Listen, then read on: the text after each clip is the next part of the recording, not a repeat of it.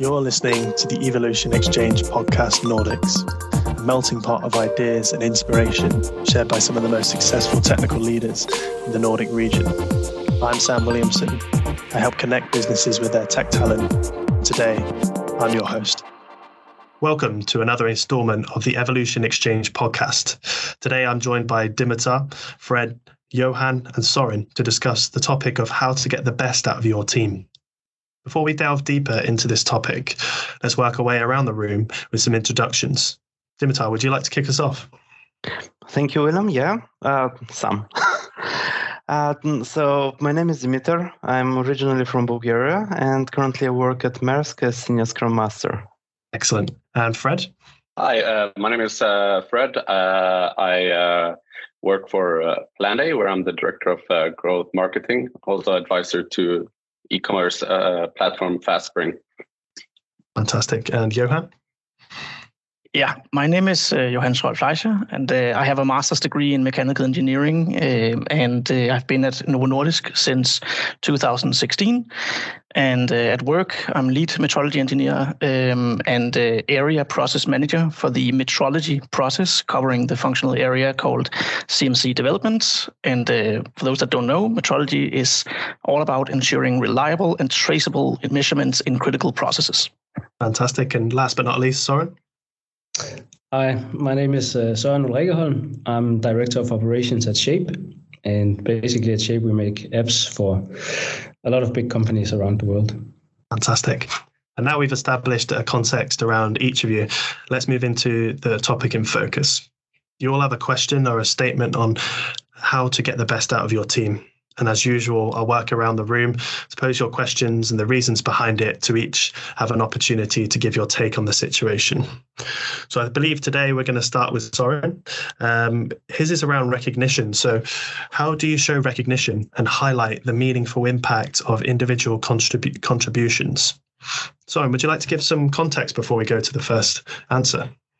Yeah, I'd love to. It's this is a topic that we've spent a lot of time discussing internally at Shape. I think ultimately what you want out of your team is for them to perform well and stay with you for a long time. If you can do that, then you're pretty good. And so that's basically talking about performance and long-term retention. And so two of the main parameters that we focus on are growth and recognition. And so growth is a really important parameter in terms of performance and long-term retention. So I think everybody wants to feel like they're growing. You need to feel a sense of genuine accomplishment through your work. And that sort of enables you to basically be happy and be a well-performing employee. And as a leader, you want to see your team improving their skill sets and their output over time. So there's like a really good dynamics there where it's in everyone's best intention to provide growth. And you can do that through many different channels. You can provide training and you can provide different challenging work tasks, new experiences. There's a lot of ways that you can enable growth. So at least for us, growth is like that's the easy win. That's the one where you can get some good traction. The one that's super difficult to talk about or to provide in a meaningful way is recognition. And so when you want to quantify the growth that you're providing, that's where you look to recognition. And there are many ways that you can provide recognition, but there are a few meaningful ways that you can do it, or at least they're tricky to find. So when you talk about the low-hanging fruits in recognition, those are job titles and salary bumps. So basically you say, hey, you did a good job. Now we promote you to a new title. Or, wow, that was a really good performance last year. Here's a fantastic salary bump for you. So I think the problem with those parameters or those ways of providing recognition is that they're not really intrinsic. They're not meaningful things for a human being. They're nice. You can brag about it, but they're not something that makes you feel better as a human being. So they're a little bit superficial, and that makes them very short-lived as a meaningful way of providing recognition. So you'll give a new job title, you'll give a salary increase, and someone will be happy for the next 24 hours, and then they forget about it. So you sort of need to provide recognition that makes you feel and understand internally and genuinely that you are growing and that you're also being recognized from your work for that growth. And so that's basically where I'll leave this question open to the group here. So if you're not allowed to use the straightforward tools, which are job titles and salaries, what do you do then? That's some excellent context. Johan, have you got anything to add to that? Yes, I'll do my best because I'm managing a process and not people, so I'm not able to recognize with the financial incentives or anything like that. So I actually am forced to use other methods. And I also think a lot about this in my work because I'm managing as a process manager. There are roles in the process. There are people in a group that I lead on a technical level. And what I do is I try to make people feel ownership of their responsibility. And that's at least what works for myself. And I don't hold back on saying thank you and praising colleagues for their contributions. And I will also always praise a good quality mindset. I think that's extremely important where I am because quality in a company that makes medicine is of course vital. Yeah, and the projects that I run or work on are not in the daily operations. So for those that contribute to them, it's perceived as add-ons or side projects, and therefore they have to see meaning to take part in them. Otherwise, it wouldn't make sense for them to spend their time, and their manager would pull them out if it didn't make sense. Yeah, it means that they have to go out of their way to contribute, and I try to keep a situational awareness around that, and actually thank them for spending their valuable time on these projects. And I think instant feedback is also extremely important, that you don't, there's no reason to gather up a lot and then tell them thank you at a monthly meeting that you might have, or maybe even yearly at some companies. It's much better to say it in the moment, that this was really well done and this is exactly what we like to see and the way that we would like to move forward. And I actually have a small example of this that I prepared. So I teach internal courses in metrology and calibration, and these are actually mandatory for the people that need to work with these tasks. And a couple of years ago, there was 2 attendees who were young apprentices. And for some reason, they showed very strong and genuine interest in the subject. It wasn't just, oh, it's mandatory, we have to be here. They really wanted to get everything out of it and understand metrology, which is a tough subject, to be honest. So I was so impressed by this that I decided to immediately after the course send them both an email with CC to their manager, writing my thoughts about it and my appreciation, and I made sure to write it in a way that they could use that in a future job interview sometime. And I know that really meant a lot to them. So they did something that more than was expected, you could say, and I tried to give back with what I could in that regard. And so that's my example. Great example, that, Johan. Fred, have you got anything to add to Søren's question there? Yeah, absolutely. A really good question. I lead a team at Planday, a growth team, right, where we have revenue targets and we're running all the time, and sometimes it's hard to try to give recognition. So I've been trying to work a lot on this, and the way I see it has worked is that as a leader, you will have a one-on-one. So what I notice is the first important to understand what is it that makes people tick. Especially when it comes to this. So how does people want feedback? Because, the fact is, and I've experienced this, some people don't want to be called out, for instance, in a group, even in a positive way. Like some people generally don't like that. So you kind of have to first understand that what is it that, what's the best way you can give to approach these people, right? So once you kind of figure that out, before you can give recognition, you have to also make sure that they understand what they're being recognized for. So what I'm talking about here is purpose. So purpose comes in two ways. And there's actually a great TED talk about the subject that talks about there's purpose with a big P and there's purpose with a small p, right? And most of the times you might be working in an organization or something where you're not changing the world necessarily. For instance, in Planday, we're helping people schedule their staff, right? So we're not really, changing the climate or anything like that. So you might not get that big purpose with the purpose with a big P, but the purpose with a small p is something that you can give them that tells them how they contribute to the overall goal. And I think it's super important that everyone on your team understands that, because then you can give them recognition for that.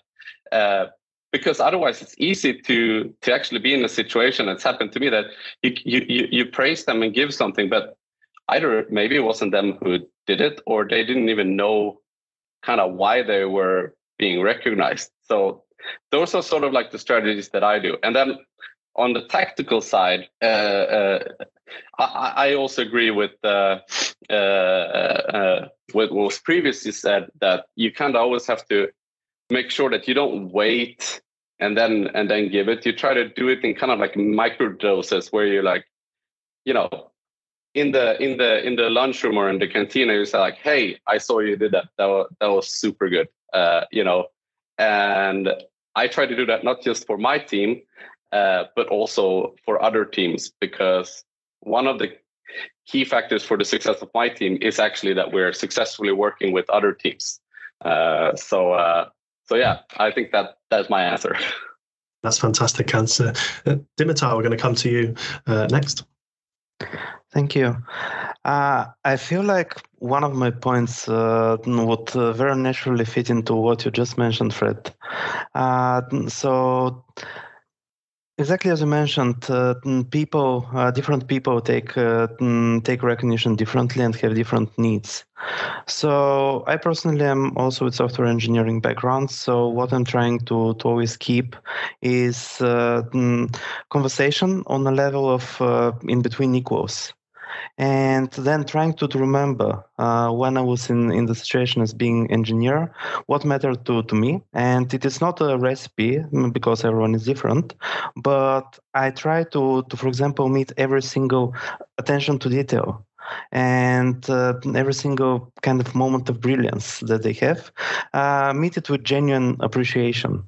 And in that sense, the recognition, I found that sometimes it doesn't need to be really directed at anyone. Just saying, for example, "Oh, this nice small feature, for example, of just the button is slightly bigger. It was not in the mockups, but we thought, it will be easier to click for people who are using small devices." So this nice attention to detail, even though without calling names, the people who did it know that they spent some thought into it, and now can feel proud that they are the ones who did it. So keeping the conversation on such a level of genuinely being excited, and keeping in mind that anything that you as a leader, whether formal or informal, in my case it is usually informal, people psychologically attribute more to it, so put more weight. So in that sense, everything, even small things, matter. And I found also that it's really nice when we have a conversation and try to plan together, for example, a presentation, and then the recognition for what people have done, they can reap it on their own. If they feel comfortable enough to present themselves. So encouraging them to take a step forward, to be out there on the spotlight potentially, and reaping the benefits themselves. Not everyone does it, but some people, even though they are initially they feel the pressure and might be reluctant to do it, with proper support, they actually feel super happy about it. Great points there as well, Dimitar. Søren, we're back round to you. Would you like to round up everyone's answers and perhaps give a bit of an answer yourself?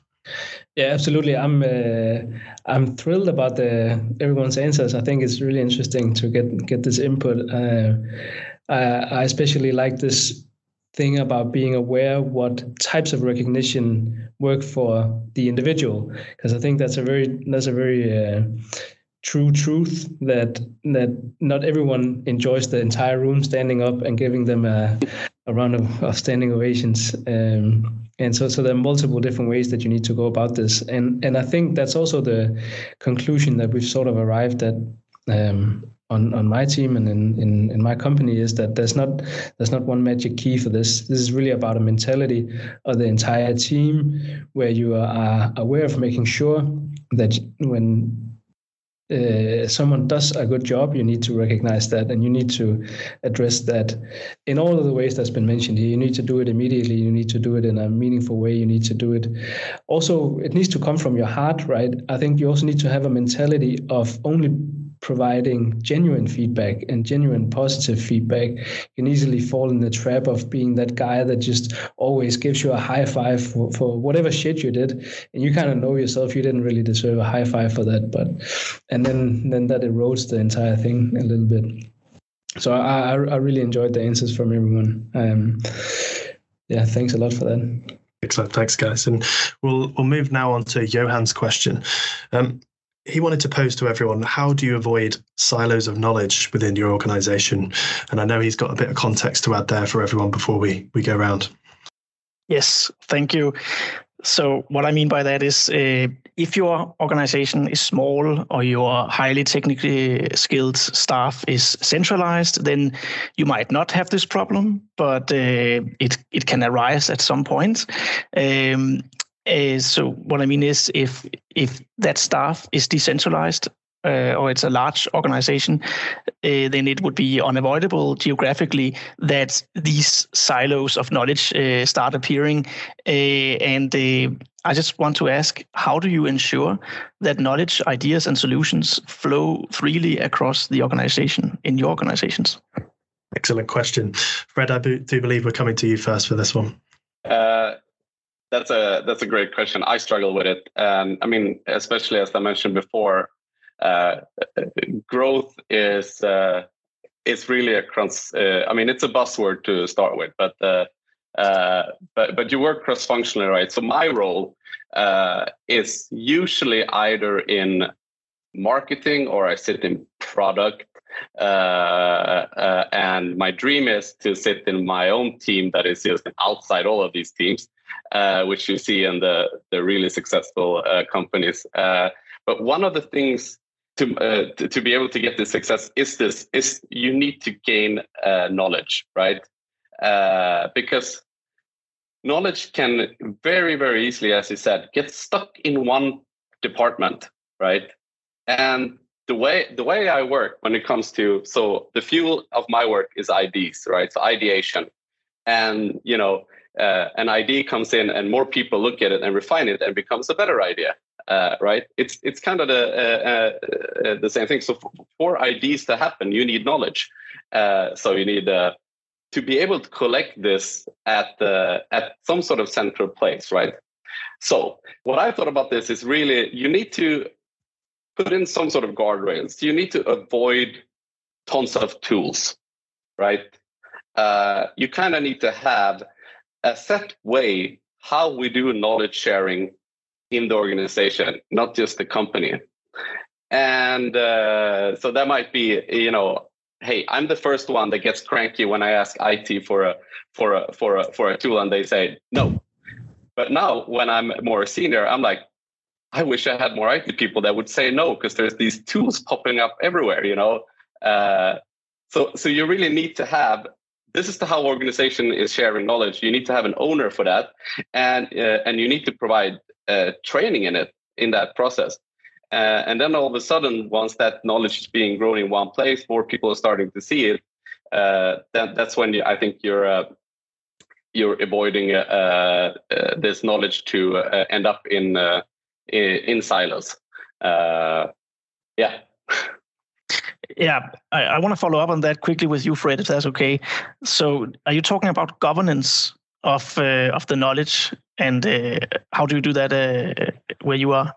Yeah, so I wouldn't say that we're there yet, but the way I try to do it is, for instance, let's take an example. Knowledge about our customers. So we have all these different teams that work sort of in that spectrum. So you have our product researchers on the product side. They go and do research studies and they find out about the things. And then you have the product marketing people that do these big Ipsos research that finds out a lot of knowledge about the sector or something. And then you have the growth team that runs a lot of experiments and knows everything about quantity data.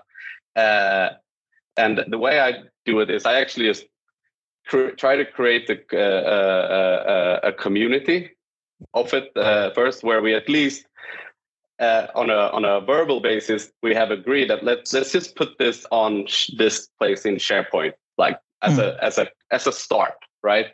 But then when I worked at SKF, a huge company, it was basically, they had people only making sure that knowledge was working. Like you couldn't use different tools. It was like they had quality data manuals that basically said, if you know something about the customer that you think others would have value of, please follow this checklist and add it there. It's boring. It sounds boring, but I mean, it's a lot of there. I think the success is you spend so much time making sure that this knowledge sharing is working, it's humming, it just gets added more and more layers to it. And then it just becomes, wow, everyone knows so much and innovation will come out of it and ideas will come out of it. I don't know. Hopefully that made sense. Thanks. Okay, excellent. Dimitar, we'll come to you next. Thank you. I'm thinking, before I go for answering the question, I'm thinking there are also different types of information and knowledge floating around. And maybe avoiding the silos of knowledge is not always preferable because there's so much information overload. So in the essence of having a lot of information shared, also information gets lost, buried in the tons of other info. And then when it's not discoverable, it's hard to discover. It becomes also, the usefulness of it diminishes. So in that sense, I think it's very important to start with being strategic first. What types of information we should avoid creating silos. And I can say typically, and for example, at Maersk, information that is freely shared and is picked up is the one coming in the communities of practice. Because people naturally care about it and it helps them their own development. So they're engaging on tooling, engaging on sharing new technologies that are found, tips and tricks and so on. It simply comes naturally. So I found communities of practice and any other social structure to be naturally extremely good at avoiding such silos of knowledge.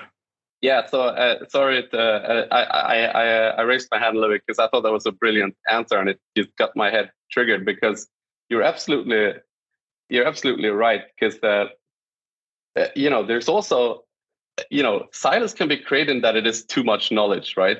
And so it's kind of like when you look at data, usually people will try to cram as much data as they can into a dashboard. No one has any idea what this is showing and what the purpose is. I think it's probably the same with knowledge. If there's too much knowledge, or if it's unclear who is owning a piece of knowledge, then how can you then create the good governance? I think that's super good. So maybe it needs to start on that strategic part, like what are the things that I should share? Why should I share it? And then, okay, where do I put it? So you can kind of not, if you have a backlog with 200 things, you'll never get anything done. That's why you kind of clean up your backlog, right? Yeah, so, precisely. I love that. Thank you. Dimitar, is there any more else for you to add to the answer? No, I don't think so. We can end on this note from me. Awesome. But Søren? Yeah, I share Fred's enthusiasm about this point about making sure that information is always relevant. You close your ears when you discover that some channel or stream of information just contains too much noise. Then you don't put in the effort to pick out the things that are actually relevant. So I think that's maybe a really, really good place to start to make sure that you do that. And then from there, it's maybe a question of tooling and mindsets, I think. So we're quite blessed to be a small organization. We're just 100 people, but I think we are facing a lot of the same issues that big organizations share. There's a lot of things that you want everyone to know at all times, but that's not really a good way to do that. And then either and nobody knows anything, or you have this like tribal knowledge on the different teams, and we're really focused on making sure that we avoid tribal knowledge. So that's one of the things that we focus on, at least, and we try to document everything we do. So if someone asks me for a license for a certain tool, I'll make sure to put that in a documentation somewhere in a shared knowledge base and make sure to make that available and accessible to everyone. And then the problem is that nobody reads that documentation, and I think that's a base thing about documentation, that nobody ever reads it. But anyway, I think you can train the mentality of looking for that information over time. So the next time someone asks me about this license that I just documented, I won't give them the answer. I'll just post a link to the documentation. And then if everyone does that over time, there's this shared mentality of making sure both to document the things that you're doing, so you make sure that you don't build up tribal knowledge, but also that the answer to something is readily available most of the times if you take a split second to go look for it. And that requires you to have good tools. And maybe in some cases, you also need different types of tools. And so what we do is every time we broadcast information, whether that's to the entire organization or to a specific team, we make sure, so we use Slack for our internal communication. So we'll post it on Slack with a link to our knowledge base or the project knowledge base and make it available through that. And sometimes we'll even follow it up with an email as well. So it's also about having this awareness that a lot of people will not really pay attention because you are overloading them with stuff all the time. So you also need to be a little bit overbearing with that and make sure that you give everyone plenty of opportunities to come across the information that you're trying to share. And in that way, you make sure that it gets distributed to everyone. What we do with all of the projects that we work on, we've tried to identify a uniform way of structuring information on a project. So we make sure that if you're going to a new project, then you probably know what you need to know, or you know the information you're looking for. So how do I get set up with the development environment? What servers are we using for this thing? And so that needs to be the same way that you find that information from project to project. And I think that's a silo of maybe not knowledge, but like a silo of ways of working that you need to try to make that somewhat uniform across the teams that you're working with, but still enable that flexibility that makes it fun to work on something and not feel like you're part of this big machine. So I think those are some of the things that we try to focus on. Yeah, when it comes to documentation, I have a lot of experience on exactly trying to promote documentation with engineering teams. And typically documentation is not the most sexy thing to work on. So what I found is that usually people don't find the value to write the documentation. And so naturally, when a lot of support is necessary in order to get started, it's similar with any other initiative. To be intentional and to build some foundations, show the value. And I personally, whenever I've written a document and then I answer a few questions by just sharing a link, I personally have felt quite good. And when people start referring, they naturally do, then it starts picking up on its own. And I've seen several of my teams that I've worked with previously that in the beginning, they were reluctant in terms of documentation. They thought I was asking them to write, for example, too much. It would be too much maintenance. But once they see, for example, that eliminates some of the overhead, for them to communicate all of the ad hoc one-on-one pings and so on, and it helps onboarding new people. It helps themselves. It helps them to remember stuff that otherwise they wouldn't remember. Some decisions and alternatives that were considered. Then it starts being a machine on its own. Again, a social structure in a way, binding it to where how the information flows and where it should be. I think just add to that point. I think it's in growth we talk about SOP, standard operating procedures, kind of like the military. That's really how you scale, because there's so much time being spent and wasted on trying to figure it out. So absolutely agree with that. Excellent. Johan, we'll come back round to you if you got anything to add to the guys' answer. I definitely have something to add. I think it was some great responses, really interesting. And I feel like I'm hearing this from people from the real world, because when I need to add context to that, because I work at a heavily regulated company, of course, meaning we have something called good documentation practice, meaning that we have all this information in SOPs, as you said, and we have audit trails for changes, and we have change control that we need to follow. Everything is divided into this process landscape, and so the point with that is that parallel to the traditional organizational management structure, which every company has, we also have a process management structure next to that. And that means that processes like that could be metrology, as I work with, and transport and change control and facility management, almost anything you can think of, have appointed roles and forums across the value chain.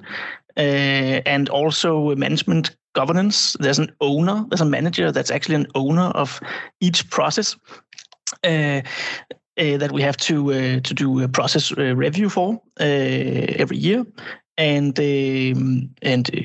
interfacing between processes is also a big deal, and it's layered. So there's SOP that covers. We have a quality manual, and you can say that the SOPs are layered in a way that the top SOPs, they cover the entire company, and you have to follow those. And then there's SOP below those that cannot negate those above them, but they can tighten the requirements even more if required. And this whole structure means that the knowledge is shared. There's just no way around it. Of course, there's also a lot of knowledge that's not part of what's regulated, and that's improvements and digitalization projects, for example. But that's where the forums come in, where there's a representative from each department that takes part, and that means that problems, issues, ideas can reach the whole organization very quickly. And this approach is essential for us to drive this standardization and digitalization strategy that we have across the company. And I think we've come a very long way with this, actually. I want to add one thing. So just for reference, back in the day when I was a student at DTU, I was part of a volunteering organization, and our way of knowledge sharing, we were 100 people, like in Shape, Søren, and we used Wikipedia back then. We had a self-hosted Wikipedia to share knowledge.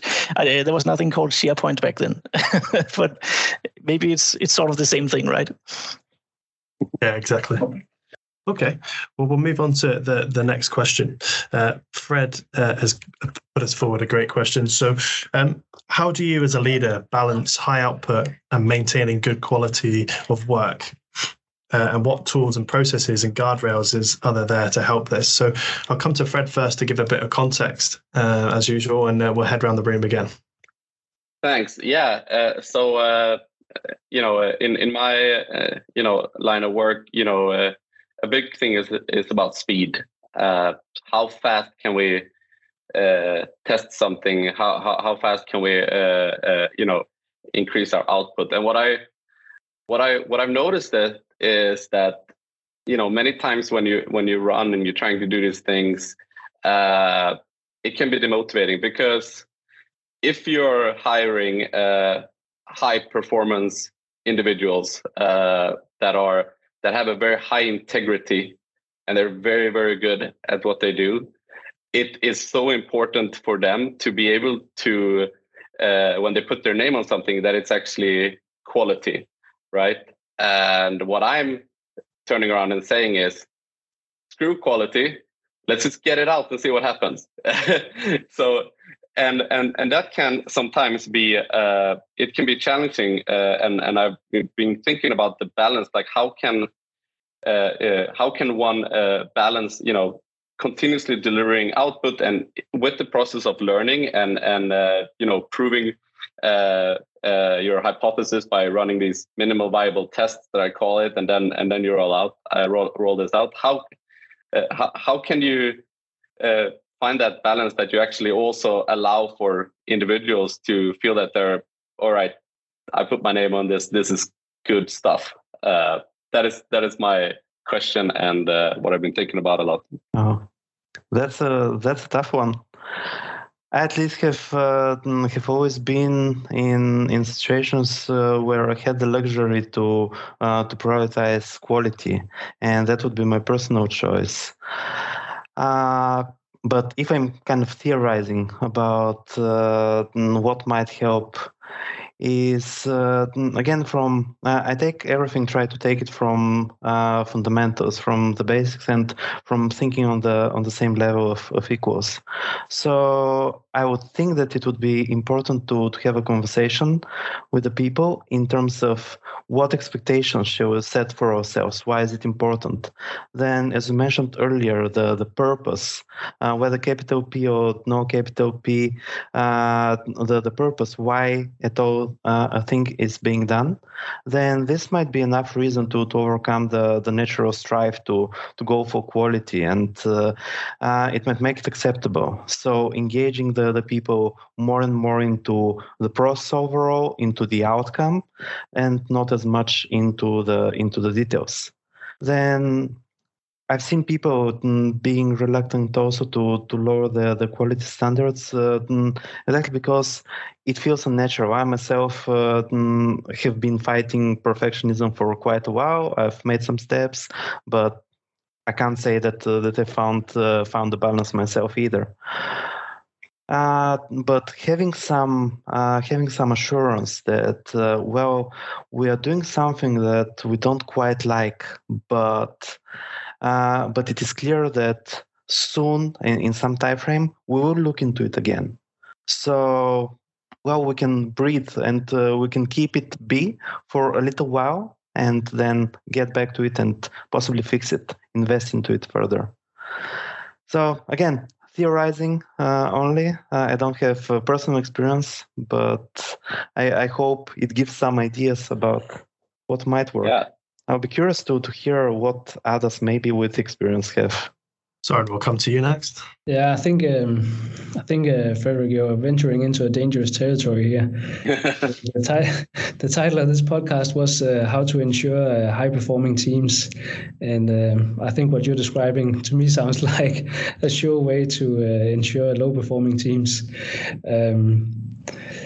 So my initial response to this question would be that you just don't compromise on quality. I think the mindset that we have in our company is that quality is the bottleneck. And so we don't really optimize for high output, but we optimize for quality, and then we change the scope of what we're doing, or we change the deadline, but it's not really the quality that we change as a parameter. And the reason for that is, of course, we want to be proud of what we do, but I think that is maybe the factor that allows a team to thrive and be super motivated to go to work and to achieve the highest possible output that they can. And so the thing that you can maybe do is that, so if you allow quality to be your main driver, then you have a team that's super motivated. And then what you can do is to help that team make the right decisions. When we're talking about code and someone who's highly focused on making high quality, you often run into the problem of someone wanting to make everything perfect, and it has to be just the right solution that can scale infinitely, and so on and so on. And that's not necessarily the right decision to make in a given situation. So that's where you as a leader can go and help your team, which is already, they're buzzing with enthusiasm, right? Because they just get to work on this super exciting thing. And then you can maybe guide them in making the right decisions, so they get to focus on the quality and they get to make that high quality output. And I think that's what you can do as a leader.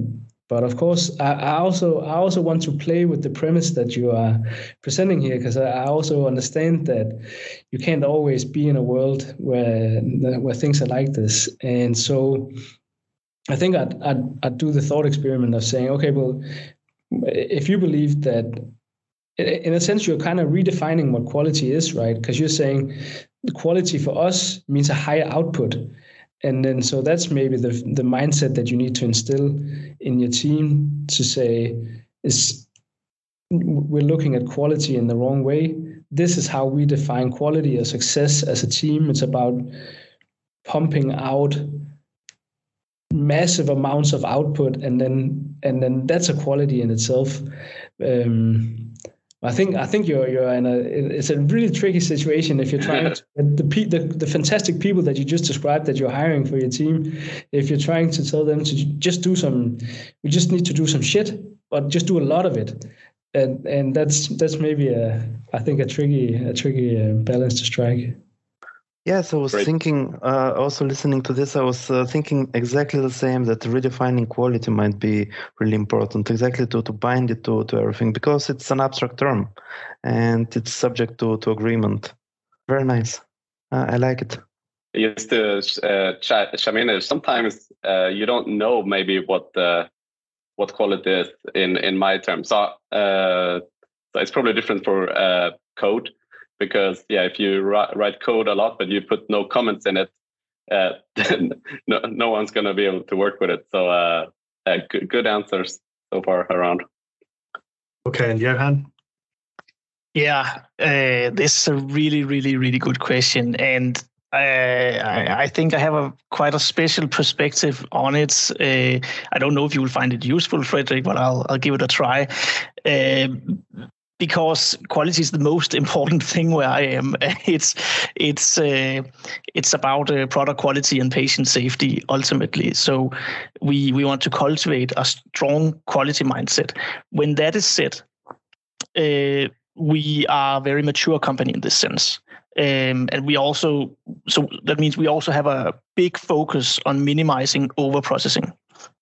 And the way we do that is, of course, we think about the process performance when we update our SOPs, and we also cultivate it in this mindset in the organization. And a very good way of doing that in the area where I'm situated is by this Kaizen lean setup, which means that if you, as an employee, take an initiative to maybe do, it can be the smallest little thing that will improve your own situation at work, or your teams, or maybe cross teams. Maybe you implement some way of sharing knowledge, as we talked about before, or maybe you set up a shelf somewhere where it's always needed to put something in some process. You're able to get that time prioritized to do that improvement. Of course, some improvements are also very, very big, but I think the small ones are also very important, and they also give a lot of motivation because you get to implement something that's long-lasting and is often these small details that are improvements. So I think if you actually take time out and you say, well, you guys are working with IT, it sounds like, so maybe you could take out a time out and see is your developer environment as good as it can possibly be? Is there some new plugin out there that maybe you should look into and everybody gets? I don't know. I don't work with IT myself, but I mean, there's so much going on in that realm of open source initiatives that you could maybe use. And for us, it's where I am. It's also digitalization projects, but it's also these smaller things, and we also have a focus on environment, actually. So if we can do a calibration of a big of a weighing system for a big tank, by having a system that pulls the tank down instead of filling it with water, then we are saving a lot on the environment there, and we also celebrate that. So I really love that initiative of the Kaizen setup, which basically means that if you have an idea, you can write it down in a small system we have. It's just a one-liner maybe, and you can prioritize it with your own team leader. You can also just do it if you have the time, and then you can write that one-liner and how much you estimate that it saves.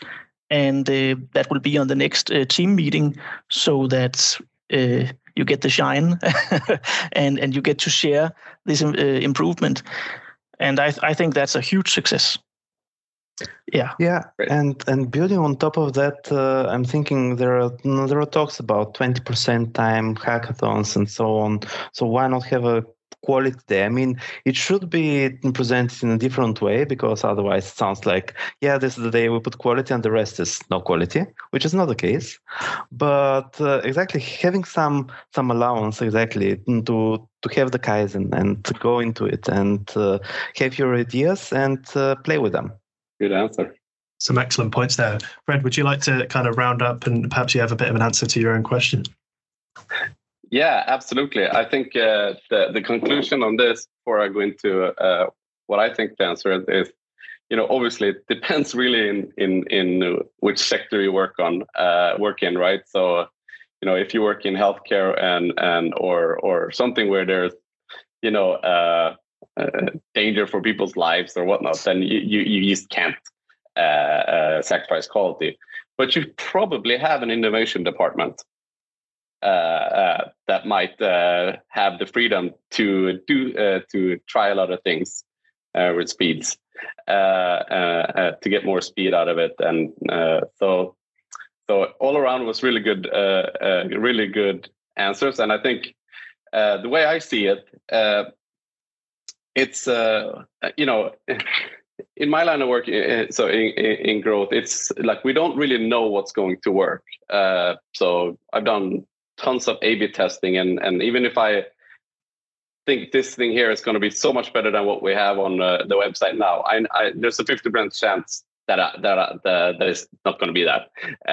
So with knowing that, I know that I have to optimize the process of testing things in like a statistical significant way, and that's where the speed come in. Because if we just sit and do quality, and we spend a long time building this thing that is really, really good, we think, but it's not properly prioritized, we risk putting something out that's not working, and we wasted all that time. So that means that we always do things with a process that has a very strong prioritization on business impact and with supporting data. So everything that we do, it's actually based on some things that indicates that this is going to be good, and it's a hard and disciplined process. And then I think there are two different people. You have speed people and you have quality people. So when it comes to the testing, I think that you always have to have a plan for after the test. The worst thing you can do is run growth experiments and don't clean up the shit afterwards, because you're going to hack things together to do a minimal viable test. But that's not the same as sustainable business operations. So you have to understand, and you have to have a plan, and you have to communicate and align that to everyone, because you might have stakeholders that wants you to test things so we can increase revenue, etc. So you have to really, really be clear that we're testing these things, and that will give us the insight what we're going to spend the time on, or what maybe other teams should spend their time on building. So that's what I think. It's speed people and quality people. For quality people, instead of them spending too long time building the dream thing, I try to help them chunk it up in pieces, in iterations. Okay, you want to build this thing? Great. How can we pick this apart and put maybe the first part live? And then based on that, we'll get the next insight that will make the next part even better, because it's a 99% chance that when you have the first part up and running, you'll gain so much insight that what you thought would be good, actually, it's not the same thing. So you you're actually improving by releasing small chunks. So you can see that in software companies that releases very fast, but people, it might not be usable for everyone. It might be rough in the edges, but they learn so much, so they keep releasing. So that's for quality people. So speed people, have a plan after, communicate. Quality people, let's split it up into pieces and iterations. Or you can even have two teams, which I dream of. You have a growth team that just run fast, and then you have another team that just takes the output from the growth team and build the quality part. Yeah. Fantastic, guys. Well, it looks like we might run over a little bit here, but I'm really interested to get into Dimitar's question, as I think it rounds off this podcast really nicely. So, Dimitar, what are he posed to everyone, what are the key enablers for team growth and improvement? And I'll come to him first to give a bit of context around this. And actually, I don't have that much context. The question is rather generic, because we even now heard about so many different contexts, and I'm rather gathering experiences here. What have you found to be enabling the teams to succeed, and a leadership perspective in that sense, where you can actually influence? I think that's a really interesting question. I think one of the things in this world that is the most empowering is that someone believes in you. And so I think trust is a key for any leader. I think it's key that you dare to trust your team. And I think you can't really lead anyone who don't feel like you trust in them. So that can be difficult for some leaders who are control freaks or micromanaging. So some people will struggle with this, and I think those people need to learn. I think everything starts with trust, and then you can build on that. And for me, the next thing that comes to mind is trying to instill a sense of ownership within your team. So I think, again, you do that in many different ways, but basically you want to end up at a point where anytime your team faces a problem, they don't look to you to fix that problem. They try to fix it themselves, and they only ask you to enable them to fix the problems and step in where they need something that they cannot do themselves. And I try to promote that constantly with my teams. I really want everyone to feel like they own a small chunk of the company and they own a small chunk of what they're working on. And if everyone has that mindset, I think there's some people who describe it as like extreme ownership. But if you can just really say that I own everything around me and I can impact everything around me, then I think your team is in a really good mindset for achieving growth and becoming the best possible team. I think those are the two biggest enablers for me in my work and that I try to use. And then basically you just have to listen to your team. Once you've given them the room to grow and to do the best possible work they can, you just need to listen to what they say and do what you can to help them succeed. And I think those are just some very simple things that I try to focus on at least. Yeah, you mentioned extreme ownership, and I was thinking there is a book about it. I assume maybe you've read it. I actually don't know if I read it, but I read the title of it, and I think from that I understood the entire book, and maybe I watched the YouTube video. It's a really simple concept, right? But I think it holds a lot of truth, and if you can surround yourself, but I think this also requires you as a leader to go first with this. You have to show that mentality to the people on your team, and then it sort of rubs off on everyone else. And I think that's a very powerful thing once you get to a point where, even though you're the leader of a team, you're surrounded by a team who they are also leaders in themselves, and they also feel like they own the company or the problem or the project or whatever you're working on. They feel like this is also for them. Yeah, I can say I've read the book. You're spot on, and I recommend it to a lot of people. It's a really good book. Nice. A lot to learn there. Thank you. I too have read the book, and I would recommend it too. Jocko Willink, yeah, fantastic. Johan, should we come to you next? Yes, sounds like a really good book. I'll definitely have to check that out. And Søren, you sound like a really good manager, I have to say. So I've also written down my key words, which are respect, trust, openness, and empowerment. And the whole ownership thing is also definitely key. But again, I'm not a people manager, so I will give the perspective of the team that I'm a part of, and I'm lucky to have a really good manager myself. So I try to analyze what is it that she does right. So I'd say that the team I'm a part of has grown a lot over the last couple of years, and I dare to say that we are a team of high-level performers, and it works really well. Even though we have very different responsibilities, but these are clear responsibilities, and we have ownership of our responsibilities, and we have an instant feedback culture, and we coach each other a lot. And this is what the manager has cultivated, this whole culture that we have. And it's my belief that we've reached this level through the respect and trust and openness and empowerment that our manager instills in us. And we are each regarded as experts in our respective areas. And that's even if there's mistakes are made or there's room to grow, then you are still an expert, even though that you are learning, because we will always be learning. And personally, I also regard the stakeholders outside of the team as experts in their respective areas. So I try to further instill this culture in the people that I'm engaging with, and that shows respect and I feel like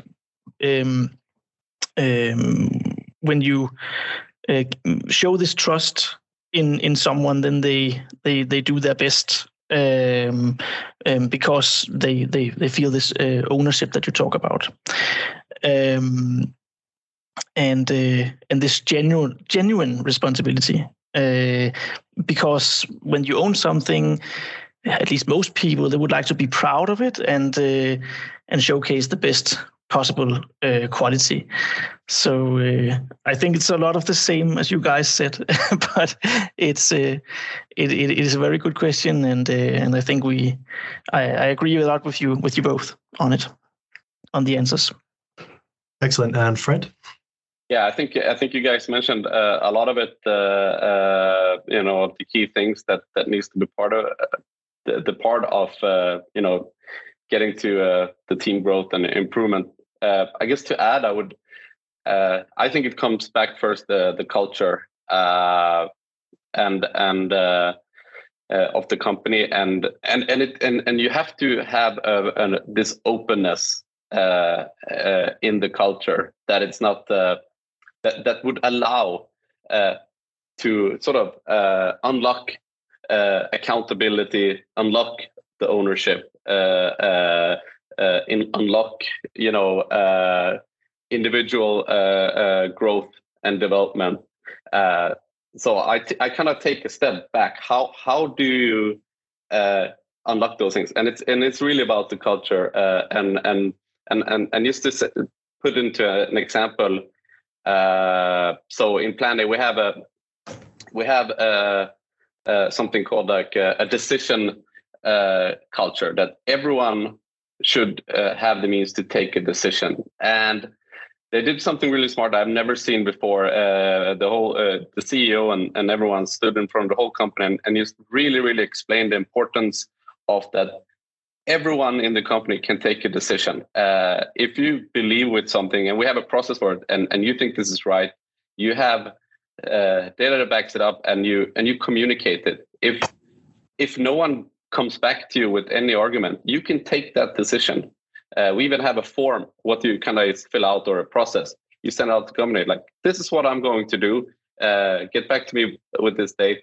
If no one agrees, and if they disagree, that you have to come back with like with reasons. It's not just whining that's bad and not offering a solution. So that's very instilled in the Planday culture, which I really find so attractive with the company, because it allows for it removes the fear of doing something. It removes decision paralysis, and they also enforces this by also saying, like, if you fail, if something breaks, it's fine. We'll clean it up. We'll clean it up together. You have the accountability, but like, we all are part of you taking this decision, because no one said that you shouldn't. So I think that is a good example from our side to just have that culture that would unlock for that. And then, of course, on my personal team thing, I try to really engage critical, questions, and having time to learn and do upskilling and allow people to be curious and figure things out. Right now I have one junior in my team that she's never tested how to do a succeed LinkedIn channel. Do it. Like, absolutely, come up with a plan. And let's just try it out. Do it. I'll give you all the tools you need. You need an expert partner to help you set up. Yes, I'll pay for that. And then you'll learn, and you're doing. And that, I believe, that will give a sense of ownership, and it will also feel that growth, the individual growth that I'm developing. I'm learning a new thing. It doesn't matter that the worst thing I could do is like, oh, but you've never done that before, so you can't really do it, right? So you have to really spot that spark in the eye and curiosity, and believe that they can figure it out, So yeah. I absolutely love that. I think that's maybe the coolest thing I've heard today, that you have a form for anyone. Anyone can make a decision and say, now I make a decision, so stop me if you think there's something wrong with it. I'm a huge fan of that mentality. I think that must have a really positive impact on your company. Are there any downsides to this? Does this result in crazy things happening within the company, or is it a positive only? There are some downsides with it. So and I think they've been learning by doing. So you kind of need to have some guardrails on, like, for instance, I'm going to invest in a tool that costs X amount of money, and there's no plan for how this should be done, or I'm creating something, I don't know, have a plan how this is going to work, 5 steps. So you kind of have to have. But they kind of revised that, so you have to put in kind of, this is what I'm doing, this is why I'm doing, this is how it's going to play out, and I'm doing it for these reasons. Please tell me, come to me if this makes sense. Otherwise, I'm going to take this decision, and I'm going to do it. I love it. I love it. Yeah, it's pretty cool. I've never experienced before. I've experienced people talk about empowerment, but then when it comes down to it, you get micromanaged and you create that. Oh, I'm fear of taking that decision. I have to go ask a senior. And here it's the opposite. It's like, don't come ask me. The CEO say, I don't know anything about doing what you guys do. That's why I hired you guys. You're the expert. You know. Nice. So yeah, it's pretty cool. Johan, we'll come to you. Yeah, I have an input here. So those of you are all managers, right? So I have a question for you on this. Do you often I don't know how to phrase this, reach out to your employees to talk about things? Because my perspective is that I'm the one that reaches out to my manager most of the time. It's available all the time, but if I need, coaching or some guidance from her for some reason, or I want to do this, make this decision, can you back me up on it? Because you often need that, and I quite like it because it feels like my manager is available to help me when I need it. And it feels very modern to me somehow, because I've also tried managers that micromanage back in, a long time ago, and that's the old non-modern way to do it, right? So yeah, Frederic, what do you think? Yeah, it's a good question. I've been thinking about that too. I think personally, what I try to do is I try to just encourage people to ask questions when they feel. So, start by really, and I have to tell people in my team, you need to ask more questions. So ask, if you feel you need to ask a question, but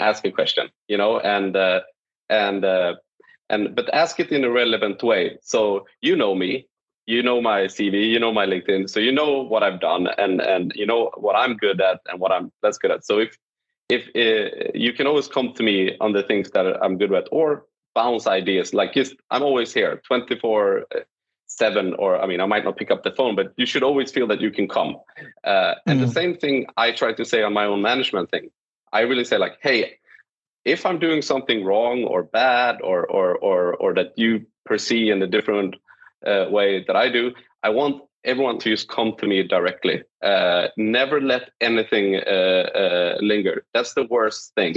Yeah. And that's exactly how I do it with my kids. Like, if you create this fear that they're afraid to come to you, it can go really, really bad. So I just want, like, you can always come and tell me, like, I need it, and I'm not going to be mad or anything. Tell me, hey, you made me feel like this. I'm like, oh shit, I didn't know, or. So that's what I think is so important. That's exactly my point. The open door policy, the openness, that no question is really a bad question. I mean, maybe some are, but most are not. And the availability means the world to me, I have to say. And I think that's part of modern management. Yeah. I had a fun thing with the employee that he asked me, hey, I forgot to file for an extra day of vacation, and so Søren about and he was concerned. I'm like, you don't have to be concerned. I mean, I'm going to tell you what my boss told me. He told me, I don't care if you sit in the bathroom and take 4-hour bathroom breaks. I mean, as long as you deliver what you've said that you've delivered, I don't care. And I said, I'm going to say the same thing to you. It's totally fine.